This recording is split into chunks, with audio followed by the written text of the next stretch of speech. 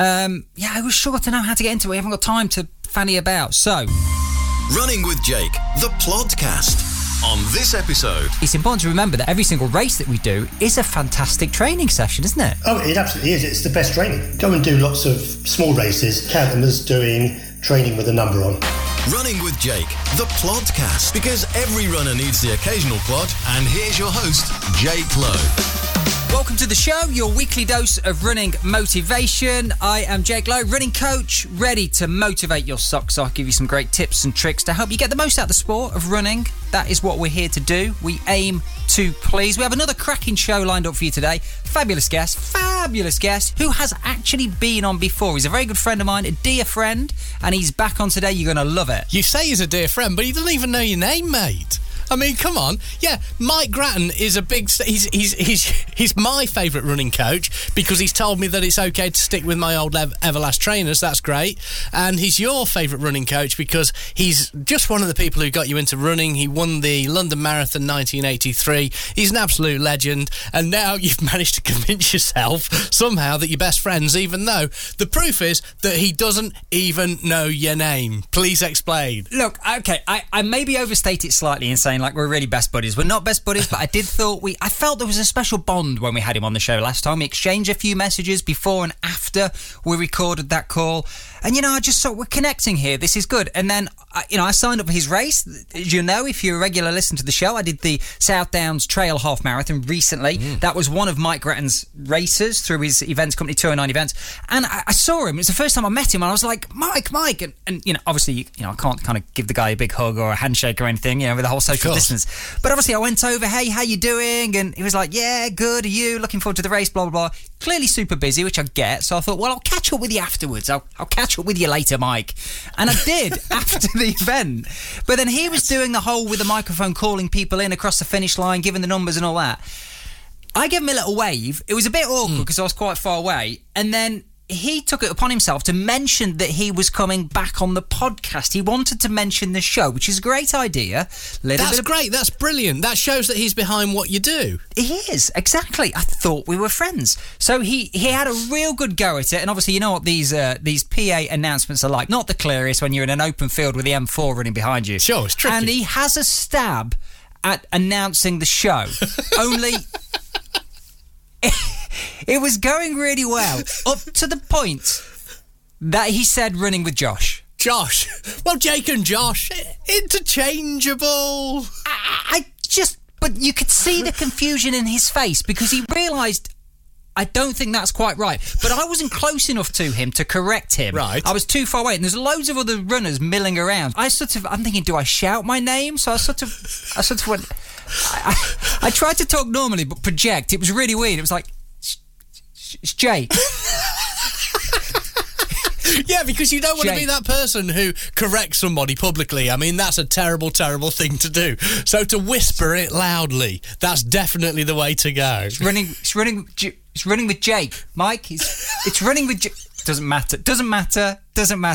I was gutted. I was absolutely gutted. I thought we got on really, really well. I mean, in my phone, I've not even got him down as Mike Grattan. I've got him down as Mickey G. That's the relationship that I feel that we have. I feel today's conversation, I just think we need to forget it. I think we need to let it pass. And today's conversation, we need to rebuild that love. I think we do. I don't think he'll be coming on a third time, but let's make the most of today. Mickey G, I still love you, man. For the show notes and video content, go to runningwithjake.com/podcast. You're listening to Running with Josh, the Plodcast. Mike, it doesn't seem like 5 minutes since I last saw you, my friend. Well, that's when I called you Josh instead of Jake. I wasn't even aware. I didn't even pick up on it, to be honest with you. I was reading the results, so the next person, either above or below, was Josh, and then we all realised what I'd done. So yeah, ignore it. It's gone.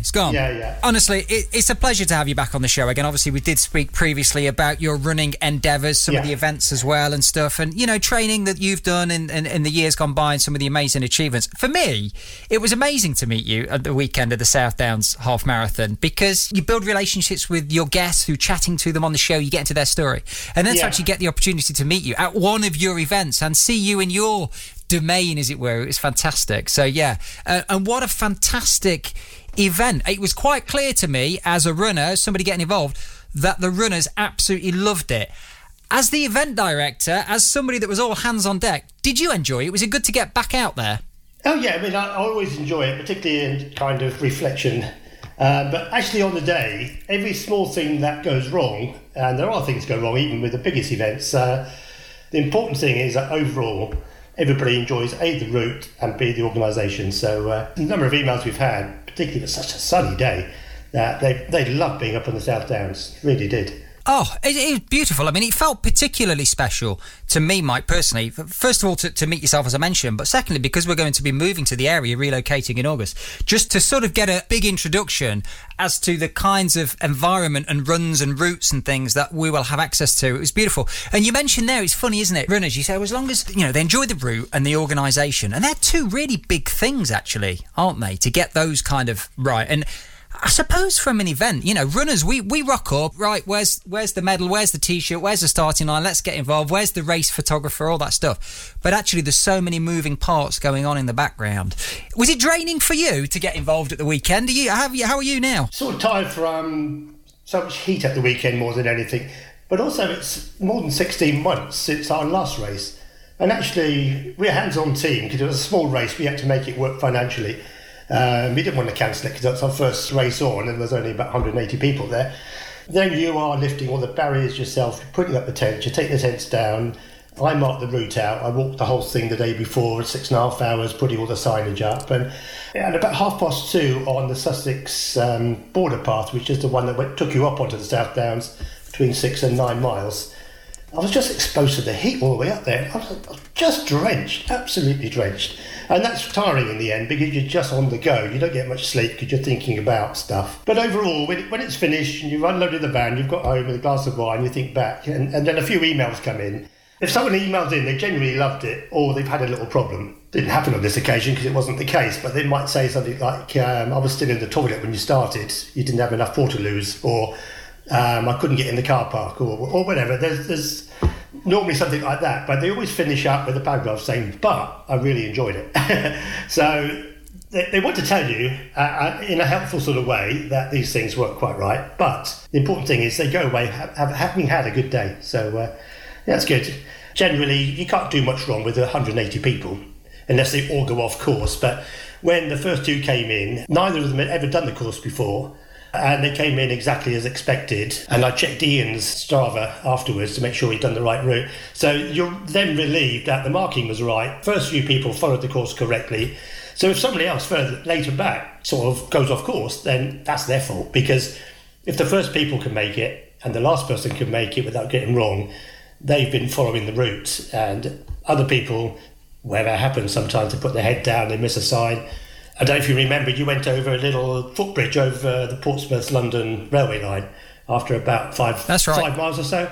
And there were 3 arrows to turn people left and a drink station. And the marshal at that point said, despite that, a guy ran between 2 arrows telling him to go left. Past the drink station and went straight on. You think, well, what can you do about that? I mean, so you've got to... Runners do have to assume some responsibility in the end, watching route markings, particularly on trails, because most road races on the open road will have road closures, traffic management companies. Very hard to get lost on the London Marathon, but 180 people spread out over 13 miles on the South Downs, you may not see somebody else for most of the distance. Yeah, it's a great point because, there is a responsibility on the individual, on the runner. And I often say as a coach, I say to people, don't leave things to chance. Try to take as much control and responsibility of the things that you can, of course. That's from packing your kit through to following the right signage and keeping your wits about you. I do a lot of off-road running as well, Mike. I really enjoy that. And I'm not, a navigation expert, but I'm also hyper aware. Yes, it's a training run, not a race, but I'm hyper aware of the fact that I need to keep my wits about me and really not just kind of go along for the ride and almost be a passenger on that run. If it's a new environment, I need to really be looking, where's the style? Where am I going next? And that's a really important thing, especially when you're working hard in a race. For sure. Well, listen, we want to pick your brains. We sent a memo out nationwide, worldwide. We said, look, we've got Mike Grattan, winner of the 1983 London Marathon, on the show. He is going to share his top 5 half marathon tips and tricks, the secrets. We've got big expectations here, Mike. But listen, tell me first of all, before I get into some of those tips, because I really want to help the runners listen to the show that are perhaps working towards halves. What halves have you got coming up in the near future that they can perhaps apply some of these tips? Well, we've got 2 very different ones. The next one is the North Downs half marathon, which is, we've just done the South Downs one, so this is on the North Downs, very similar sort of route, runs out of Denby's Vineyard in Dorking, and more or less goes up some savage slopes just outside. The whole vineyard is on what they call Denby's hillside, and once you're up onto the top, you can see right through the Mole Valley. You can see Dorking Town, the church, and all the things, and then across the valley you can see Box Hill, which was in the Olympic cycle ride. So it's a great course, but it's a challenge. And then 2 weeks after that, on July the 11th, we've got the Farnborough Half Marathon, which is not entirely flat, but it's a very fast half marathon road race, which more or less goes around the exterior of Farnborough Airfield, but semi-rural. You don't know you're running around an airfield because it's trees and canals and stuff all around you. But, complete contrast to the North Downs. And in terms of the tips we were going to talk about, the first thing to consider is what sort of race are you going to be doing? Half marathon on the road or on the trails? And if it's on the road, you probably want to be thinking more 10k speed. If you're on the trails, you're thinking more about marathon type training. So the first stepping stone really of understanding what you're training for. Yeah, that's really important, isn't it? And I guess there's an element of variety that's involved in training to keep things relatively interesting, mix things up for the body. But I guess what we're talking about here is be specific with what race are you training for? What's the route like? Don't just say, it's a half marathon, therefore it's 13.1 miles. How are those 13.1 miles made up? What sort of terrain are you going to be dealing with? Yeah. That's a really, really important thing, isn't it? I mean, it depends what your target is, but if you're just doing half marathons as training for something else, it's just perfectly valid. Then you're probably not going to focus your training on that. So if you were training for the London Marathon in October, but you were using a series of tough half marathons to get stronger leg strength and stuff, then you're really making that part of your endurance training. But if the half marathon like Farnborough is a fast course, you want to go for a PB, you have to be specific about running faster, getting to tempo pace more often, that kind of stuff. There's a group of runners that just fear hills and they try to avoid hills at all costs because obviously they're hard work. But there's also a lot of runners that really believe in hill work, hilly routes, hill reps, all that sort of stuff. But actually, if you're training for a really fast half flat, you kind of need to be putting some of that speed in the legs, don't you, is what you're saying there. I guess there's a place for the hills, but just at the right time. Yeah. You can just go and run a hilly course and just accept it's going to be slower. You can, when you start bordering onto fell running, there are techniques of how to walk at a running speed, more or less, uphill, using your hands on your knees as an aid to lifting your body weight. You're not going to get many standard trail races in the southwest of Britain that tough. So you can just go and run them, except that at some point you might have to walk a short distance, which is a strange philosophy for a road runner who wants to keep running as fast as they can. There's a place for all the ingredients, but depending on what your focus is, depends on how much of each ingredient you put into your training. I really like that. That. That's awesome. So you've got to know what you're training for. Tip number 2, Mike, hit me with it. What is your second half marathon training tip? The distance, really. I think people underestimate how much 13 miles takes out of you. And I always used to find that I could run more or less at 10-mile race speed, which is a lot quicker than half marathon speed, up until about 9 miles. And then the last 4 miles, you're kind of counting down to the finish, trying not to slow too much. The closer to a major marathon that I got, having done all the 20-mile runs and things, got more endurance in my legs, the less that sort of fading after 9 miles happened. And all my PBs, which are kind of mid-62 and all that kind of stuff, it's spit in the ocean now for some of our top runners, but they all came quite close to the end of a marathon training block where I was running hard road all the time and getting the speed up. Again, that's because I was aiming at a marathon, so you've got to kind of weigh all these things up. What's this all leading to? For some people, I used to look for some summer races, which were much, much shorter. So I trained for my club in the Southern League, and I trained and do 800, 1500, the 4x4 in a league meeting, and normally win it in about 155, 355, and run about a 51, 400 leg. And people used to laugh. This is ridiculous. I was top 400 metre runner, just been out sprinted by a marathon runner. For a short period in the summer, I was doing very fast training on the track, 58-second 400s and that kind of stuff. So you do need to give yourself an 8 to 16 week period to get properly prepared, and longer for the marathon, because you have to build the endurance up. It's clear that the more endurance you gain, more aerobic endurance you gain, the longer in a half marathon you can hold half marathon pace, which is pretty much your threshold pace. You couldn't possibly do a marathon at that. It would be a couple of percent per minute's heart rate lower, or VO2 max or whatever. Average is normally 83 to 85% maximum heart rate, and threshold tends to be 85 to 87. So it's very slim, but you can get closer to threshold by doing more aerobic endurance. And it's the same for a half marathon. You'll stop the fading towards the end if you're doing longer aerobic training with it. So I would say respect the distance. It's not a 10K, it's not a 1500 on the track. 13 miles is a long way still, and a lot of people are going to be out there for 90 minutes to 2 hours.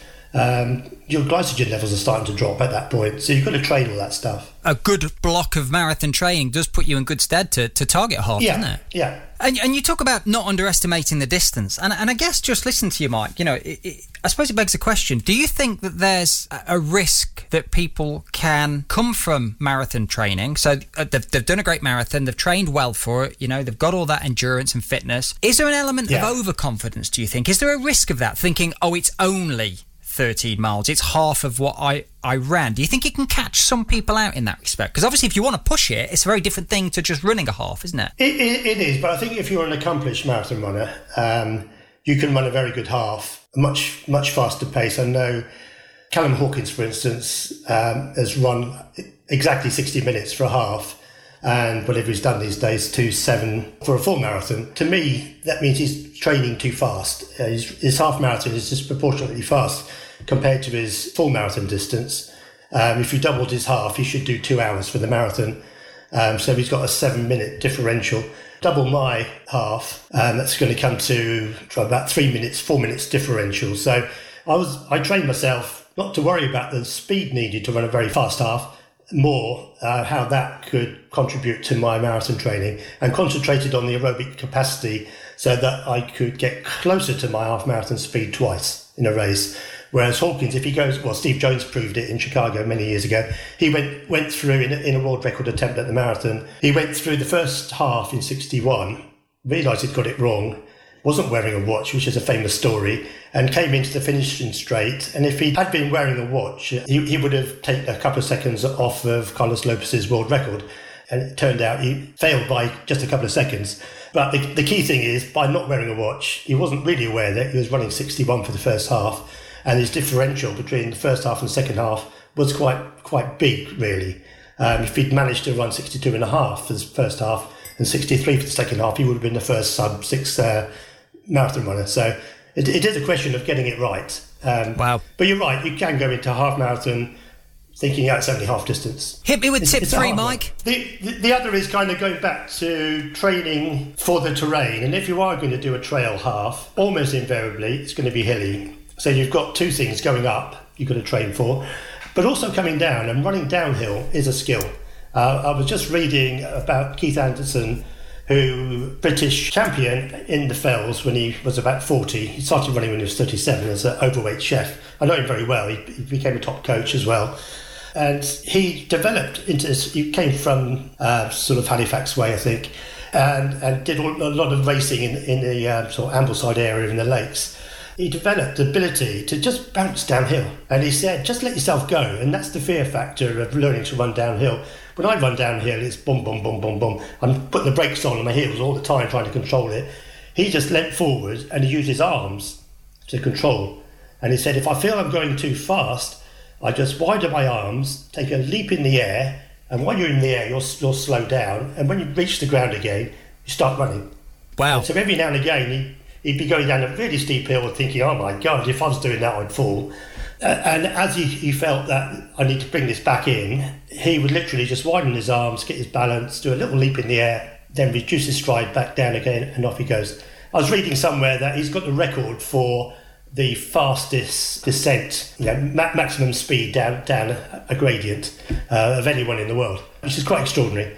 He was quite good at going back up as well, but coming down, he was magic. It was absolutely incredible. I love the idea of that, and I love the way that you've just set it out there. And it sounds to me like it's the kind of thing I used to do when I was a small child, where you'd run quickly down a hill and you'd lose control of your legs, and then you'd try and slow down and you'd flap your arms around. And, I think what they should start doing is they should start timing young children and toddlers running down hills. And then I think that's where we could find our next record, because it clearly works. It clearly works. Yeah.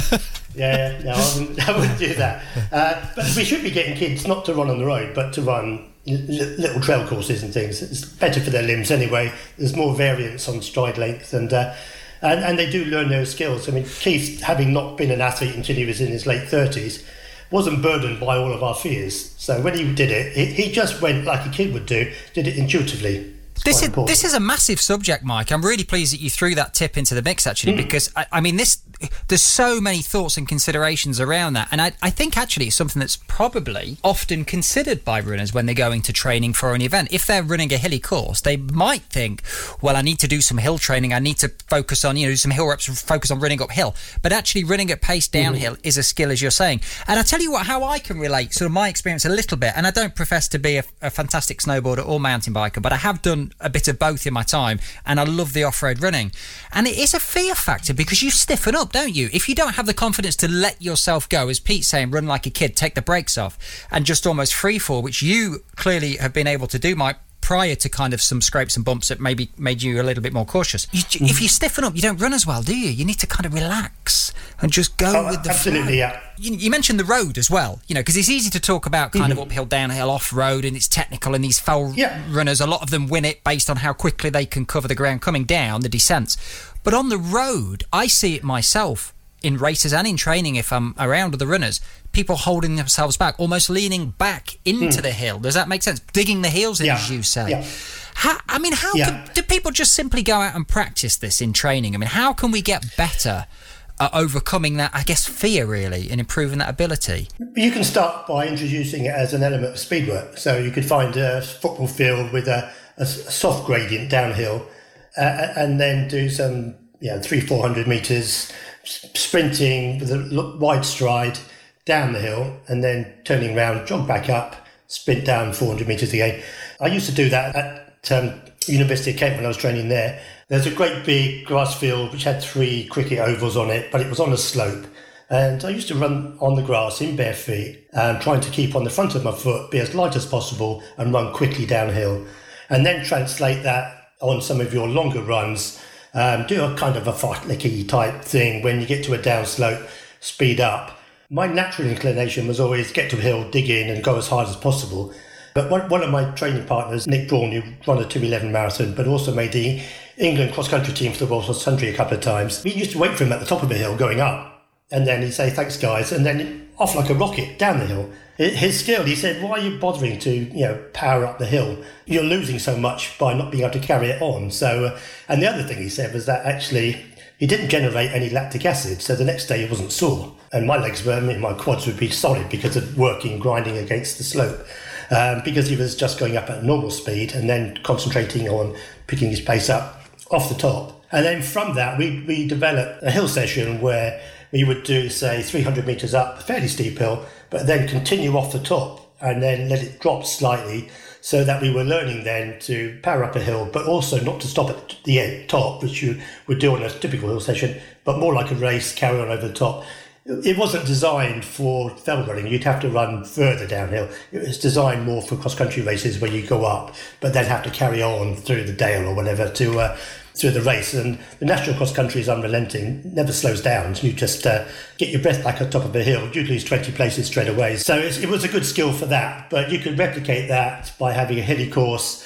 They coined the phrase Kenyan hills, which was choosing a hill circuit, run hard up the hill, but keep the pace the same and run hard down the hill. Because you're running with gravity coming down, you can go the same speed, but with less effort, and then keep doing that. And then you'll eventually use that to become more efficient as a downhill runner. Practice in training, make sure the slope is relatively gentle initially, just build your confidence and ability, and then you can start to increase things, I guess, as you develop, like with any kind of area of training. Indeed. And then if you're going to do that kind of race, then go and do a few of them and you'll get better at it. the more you compete, as you do with with any skill.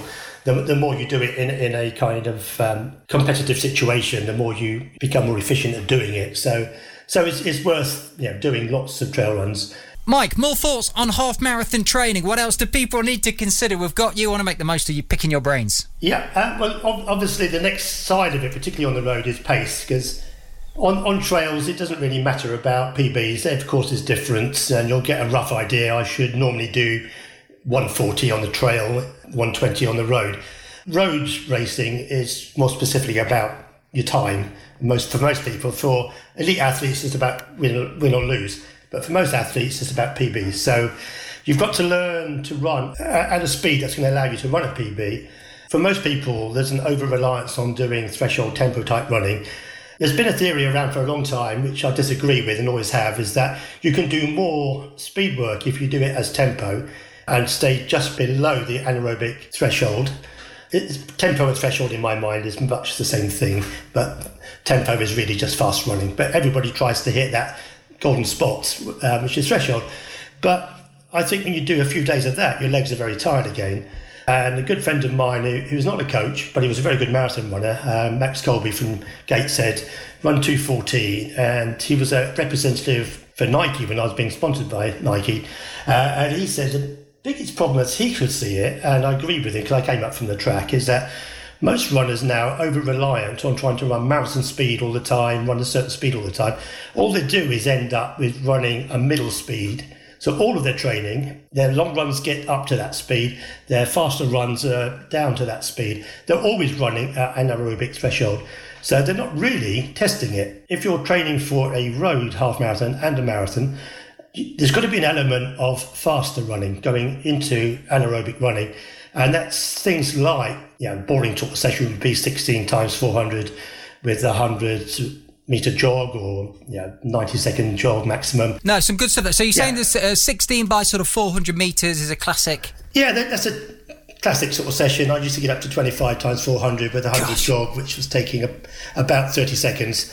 So it's kind of hard, 5K normally. I would aim that first one's in around sort of 68 to 70, which is 10k pace, but then after a few you'd get into a kind of 5k pace rhythm, and they just get you into that anaerobic zone without destroying you.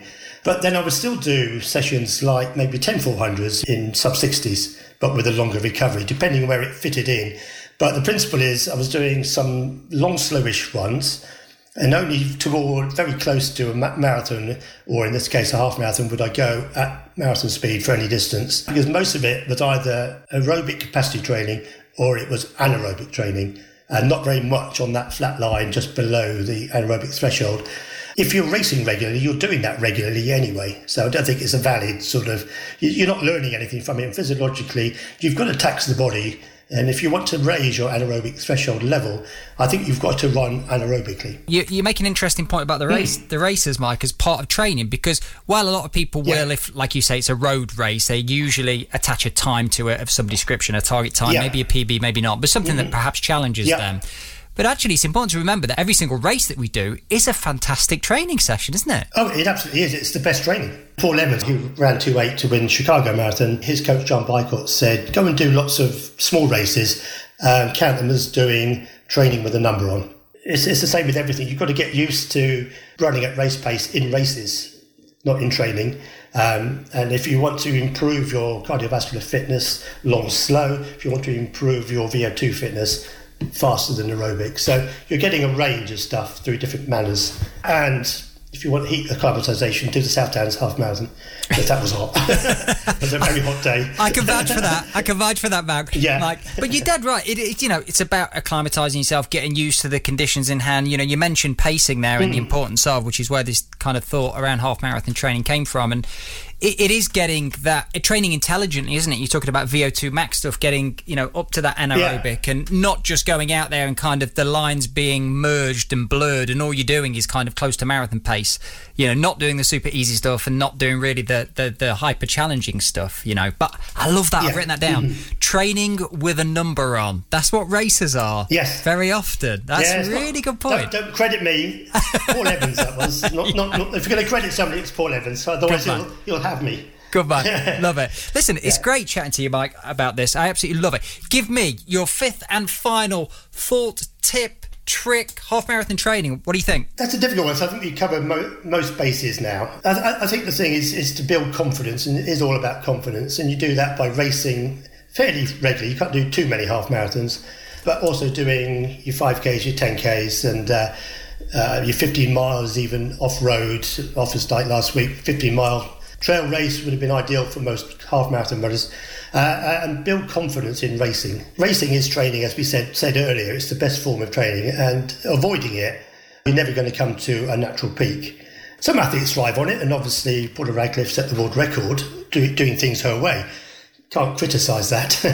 it worked, but for most athletes, I think their confidence builds as they get fitter through racing. They can see the improvement coming.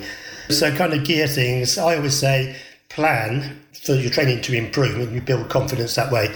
So get your diaries, or say 12, 16 weeks out, put your target race at the head of the page, or at the bottom of the page actually, work the dates backwards from the race. So you can say, right, taper week, final speed work week, and then work backwards so that the 16th, or the first week, in effect, 16 weeks out, is mostly just aerobic running as a base. Do that for 2 or 3 weeks, and just bring in some hills maybe. Then you'll bring in some more speed endurance type 400 reps. Then you'll bring in some faster reps. Then you'll bring in a 5K, a 10K. Yeah, you can work backwards from your race date. And then if you do it properly and you have everything working through a progression to be faster as you get to your race, your confidence goes up as well. So the danger side of that is when you get to the highest pace 2 or 3 weeks out is the typical time that people get an injury, and that knocks your confidence. So you have to be cautious that you don't get very fit, push yourself too hard, and the body gives way even though your engine is in fantastic shape. It's a balancing act, isn't it? Not always so easy to get right. Well, absolutely. Kelly Holmes is one of the greatest examples of that. She went to a number of Olympic Games in fantastic shape. Her and Maria Matola were the best athletes in the world by some margin, but just before the game she got injured each time. And then for the last one she was training in South Africa, went to Coral Bay in Cyprus just before Athens, and stayed there, kept herself out of trouble, didn't get injured, flew over to Athens just in time for her races, and 2 gold medals. So getting it right is so important. You can do very well, as she had done prior. I mean, good results in the Olympics, but not quite the result everybody wanted, or she wanted probably. But by getting it right, not getting injured 3 weeks out or whatever, having all that worry of seeing the physio, seemed to me from the outside very cheerful, buoyant, waiting for it to happen, being confident with all her races, knew if she ran up the back for a lap she was always going to be able to overtake everybody else. And it was a brilliant example of getting it wrong for a couple of Olympics, learning and then getting it right. It was all about planning. It was all about getting the training right, building confidence going into the big day. And I think there's a lot that recreational runners can learn from that as well. That experience, Mike, although it's on a very different level, and that is learned from perhaps mistakes in training, or sometimes is it mistake or is it actually just something that happened? How can you perhaps picked up an injury that you couldn't foresee happening and it struck you at the wrong time, but we learn from it, just adapt our training, and then you will hopefully have your day, which clearly she did. So amazing. Absolutely, yeah. Getting it right is the most difficult thing, and timing of it all. I always think, when I was a PE student and we were going through all sorts of events, I could never do gymnastics. How the hell do you do a flip-flack? I have no idea where my body's in space. I ended up splayed all over the crash mat. When I relate that back to what we did on the PE course, they said, we'll use you as a guinea pig. Now go and run 400 in 60 seconds. And I had a little warm-up. I ran 400 in 60 seconds, no problem. It was just ingrained, which is, I guess, how gymnasts and other people learn their skills. But really, running is a very low-skill activity. It's a bit about pace judgment, proprioception, learning race skills, like when to attack, when to stay back. But mostly it's about timing, knowing how your body reacts to certain sorts of training. And you're going to get it wrong as often as you're going to get it right.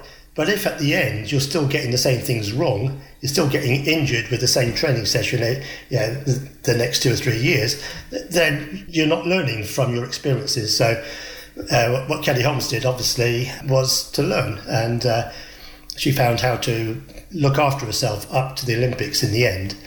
And not very many athletes do that. They just go from week to week. Culprit in a way, although I love parkrun. I think it's great for bringing people into the sport, is people get hooked into, I don't know, if you're a 22-minute park runner, you'll always be a 22-minute park runner because that's what you aspire to, and you don't do any training that's going to change things. But if they went away and said, I'll do a park run every month, and these are the work backwards, these are the training things I'm going to do so that in 3 months' time I'm at a 20-minute park run, they will get there. But they don't do that. They just go out every week, do the same training, have the same result. Same training, same result. Nearly always they start off at, say, 28 minutes, they get down to 22. It seems to be the natural kind of point where it becomes harder. You have to do some specific training.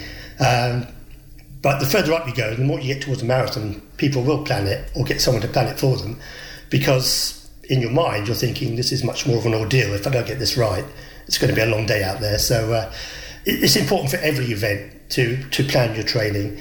I mean, sprinters will spend all winter in the gym lifting weights and come out and run in the spring, go to Lanzarote somewhere to get their early sprints in so they don't get injured. Then they'll come back in June, they'll start doing their race season. It's all planned out. But for some reason, middle distance runners think, well, I'll just go out and run the same every week and get the same result. Either injured or the same time in your next race. And occasionally you'll have that day when you run a bit better, but more or less you can say he's going to run 72 minutes, 4.5, because that's what they always do. So it's a difficult one. Training intelligently, I think, isn't it? Is what we're saying here. Breaking things up, components of your training, rather than just doing the same thing, and hoping that you get quicker. Yeah, if it absolutely. If it didn't work last time, then it's not, is it? So you've got to be. I think adaptable is more than anything. But yeah, smart training's been around for a long time. Sort of resting after your hard sessions, all that sort of stuff. But yeah, adapting and understanding you as a person is the most important. And yeah, when I'm coaching somebody, I'm not that bothered too much about whether they did the schedule sent out. I mean, they might say my legs were, well, I know from Lauren that she didn't do the hill session the day after doing Office Diet because her legs were sore. Well, that's fine, because she was on a high from finishing second in the race. But I more ask them, how do you feel? And if they said, oh, I'm really sore, then, or it's not going well at the moment, I need a week off. You've got to respond to that and not just saying stick to the programme, because that's not coaching. Anybody can write a programme. You get it out of a book and write it down. I did it for years with Runners World. It went out to 100,000 people, all with the same schedule. Well, how can that work? It's ridiculous. They paid me, so I thought, kind of didn't question it. But it is a case that you have to take what's written down, adapt it to you, feedback to your coach if you have one, or if you're taking it out of the internet or Runners World, adapt it as you use it and say, that last time I did this session of 2400s, my ankles hurt for 2 weeks. So what can I do to change that for me? We're all different. We all respond to training at different speeds. Different things make us fitter. Some people do get fit for half or full marathon on fairly low mileage. There's no doubt about it. Not many people do. Most people get fit with the aerobic background thing. But you've got to know which of those athletes you are. Because if you really should be training for aerobic capacity, but all your training, you're doing 50 miles a week and it's all that threshold speed, then you haven't learnt anything. You're just doing what it says in the book. You need to find out what kind of athlete you are, and that's a little bit of trial and error. Maybe take you a couple of years of trying this, didn't work, try that, oh, that worked, and then doing a bit more of that because it worked, and then see where you go. It's how I developed from about the age of 18 to 22, 23. Tried all sorts of training. I was doing hour fartleks, did straight up and down hills, steeper and narrower. I did some hill reps that were a mile long. I tried it all. Eventually came out with a plan, which won me the London Marathon. So it kind of, when you hit it, you know it. 80, I was 12th or 13th in the Olympic trials. The next year I was third in the National Championships. The next year I was third in London, third in the Commonwealth. And then in 83, won London. So over that 4 years, I developed something which got me from 2:17 in the Olympic trials to 2:9. It was huge. If you asked me at the Olympic trials, will you run sub 2:10? I said, I don't know. You can't imagine it. But as you go through all the stepping stones, alter your training, add a bit more, change a bit, get a result, you move on to the next stage. So planning is the most important, understanding what it does for you, what works for you, and what you enjoy as well. There's no point running marathons if actually what you enjoy is parkrun. Do more parkruns. It's simple. If you want to run a fast marathon, it's your aim, you've got to build your training around it and forget parkrun, do them without worrying about the results. So you kind of have to look at everything. What's it doing for me and my targets and how I respond to training? It's all about the individual.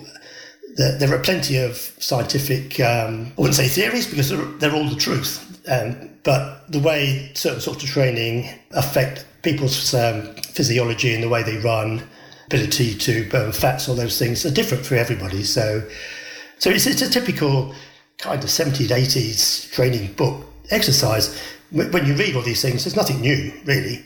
Mo Farah was doing 120, 140 miles a week. From what I can read, nothing's ever published of his training, so we can't see what he did week to week. But it does appear from things that get out that it's mostly just miles. It worked for him. He managed to switch from the 10K or from 1500 to the marathon, which is a huge range, by changing his training. In my day, Brendan Foster was a generation before me, and I looked up. Obviously, he scores 5,000 champion. The same day, he won the 3A's 5,000. So I looked at his training, and my coach, Cliff Temple, wrote a book about Brendan Foster. And at the back of it were samples of Brendan Foster's actual training for the 76-ish, I can't remember, European 5,000 metres championships, where he ran away from Lassie Vera, the Olympic champion, with a 60-second lap in the middle of the 5,000. He trained for that. But I kind of stumbled on a June session where he was training for this 10,000 metres in the Europeans. And it was a 120-mile week, started with high mileage. On, let's say Wednesday, there was 10 miles, 10 miles, 10 miles, 30 miles in the day. On Friday night at Crystal Palace, there was England versus, I don't know, USA, say, 1,500 metres. He won it in 3:42 in a 120-mile week with 30 miles run on. And everybody says, well, Brendan Foster's a 1,500, 5,000 metre runner. He is, but he's running 120 miles a week. Most of his training is aerobic. And it got me thinking. So everyone has to go through that process, which is the purpose of the story, really, is you've got to look at what people are doing, try it for yourself, and then adapt it to suit you. Brendan Foster was far quicker than me doing his intervals. I could never run that speed. So I did more of them, but I did them slower than he was doing with shorter recovery. So I adapted it. And you got to test and tweak it, as you're saying, and be specific. It's about you, as you say, and I love that. It is about the individual completely. If people want to sign up for the upcoming races, it's 209events.com. So can people still get places for Denbies North Downs half on the 27th? Kind of unofficially, we'll take entries on the day. It's the same sort of size as South Downs. Okay. We don't want to advertise it because we don't want to over-promote it, because at some point we'll be back to normal numbers, and we don't want people wandering down saying, oh, those guys always take it on the day. Sure. When we get to a certain level, we won't. But if someone comes down on the day, we're not going to turn you away. Okay. That way. And you've got the Farnborough Winter Half, July 11th. Yes. Yeah, penguin theme, as you do. And that it's about 750, 800 at the moment. It should just top 1,000. It's normally 2,500, but we're happy with 1,000 because everything's promoted late this year. And there is a certain resistance from people I've spoken to get back out. One of the big things on Saturday, actually, is how many people said, it's just so nice to get back out. And I didn't know how it was going to be, but I felt this was safe, it was enjoyable, no one made any fuss.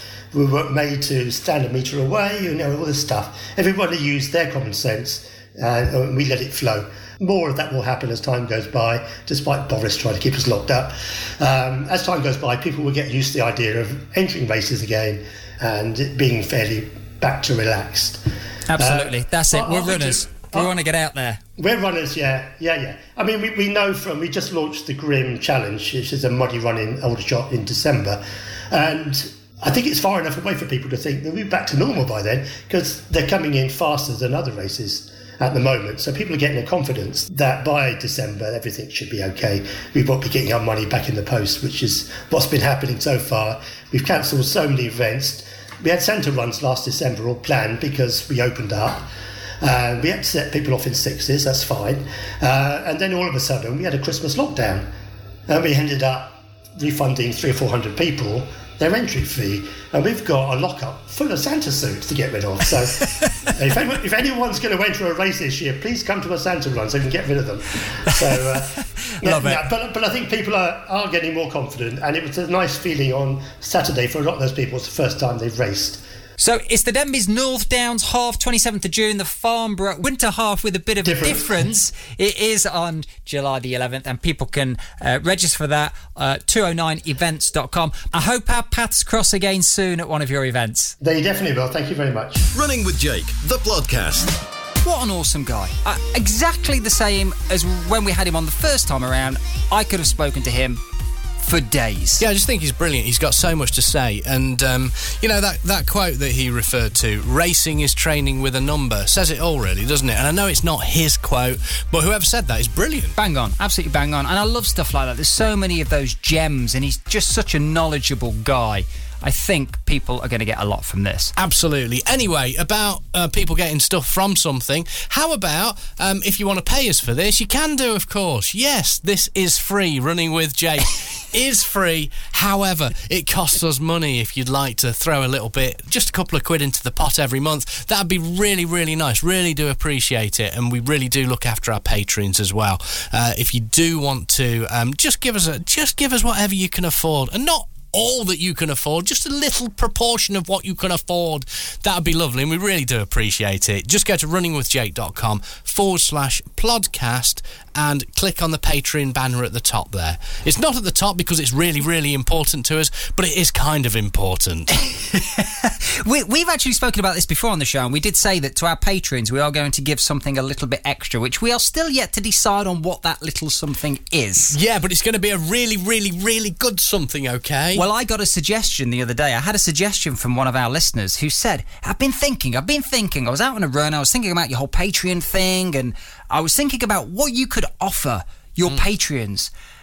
And she suggested an outtakes show. Oh, no. So a mini version of, like, all the recordings that don't make it into the final episode. I mean, there's days worth, man. I mean, that's like is it an omnibus? Would it be an omnibus? It's a long... That would be way too long. Seriously, you'd be bored with that, and then you'd really judge us. You'd be like, they are awful people. Because the stuff we get away with on the show, that's one thing. The stuff that happens that gets edited out, that's a completely different ball game. Well, I've added it to the list anyway. Right now, it's time to take another one of your questions. It is hashtag Ask Jake. Today's question comes from Adam, who has a lightweight waterproof jacket for really wet weather, which works really well during the winter, but in the summer months, and when it's even vaguely warm, he finds that he just ends up sweating way too much, and it feels massively uncomfortable, and he feels drenched, which kind of defeats the object of having a waterproof jacket. And he wants to know if I've got any tips. That's a great question. Totally understand where you're coming from, Adam, and it can be very frustrating. So first of all, the thing to bear in mind is there is a bit of a trade-off here between having a jacket that is breathable and having a jacket that is fully waterproof. Now, I know a lot of manufacturers will say this is a breathable, waterproof jacket, but there will be a trade-off somewhere, so it's important that you bear that in mind. The second thing is, I think what could really work well is a gilet, and I think this is an item of clothing that is often overlooked with runners in general, because they often choose a long-sleeve jacket when a gilet might be more appropriate. It just gives you a little bit of protection, but without being too much. You can get some great, really light, thin gilets as well, which might suit you more when the weather is a little bit warm. And the final thing to mention to you really is, actually, you could just get wet.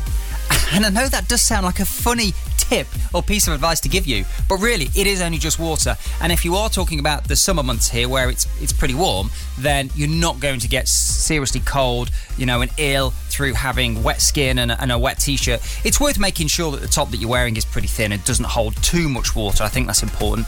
And you could even just swing by your house. So you could do some loops if it is a particularly wet run, and just be organised so you've got a change of clothing, a t-shirt, in the boot of your car on the drive perhaps, or in the house, or stowed in the garden, wherever works for you, and you can just have a quick change if you feel that you need to. I just think planning ahead for things like the weather as well, in a long run, if it's looking wet and you typically typically do your long run on a Saturday, then look what it's like on a Sunday, and vice versa. Give yourself some flexibility, plan ahead, and above all, don't worry too much about getting wet when it is so warm out there. I hope that helps. If you've got a question, it's #AskJake, or you can drop me an email at plodcast@runningwithjake.com. I mean, if we did do like an outtakes show, that would probably have made the cut, wouldn't it? You coughing and spluttering your tea everywhere, all over the lens on the camera. It's disgusting, Pete. I think that's a poor idea, actually. I don't think people need an outtakes show. They don't need that. I'm going to cross that off the list. Bloody sucks. I'm sorry. This brings the show to a close. Episode 70-something, I know, 78, is it 78? Yeah, 78, man. Thank you very much for listening. I hope you have enjoyed today's show. Thank you to everybody that made it possible. Thank you to today's guest, Dave Grattan. We will be back next week for another weekly dose of motivation. Until then, be safe, run well, and do all that kind of stuff. You know, have fun and whatnot. Oh, and one more thing.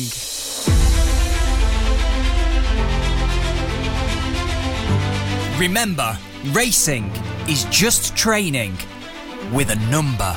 Jake Lowe, 2021.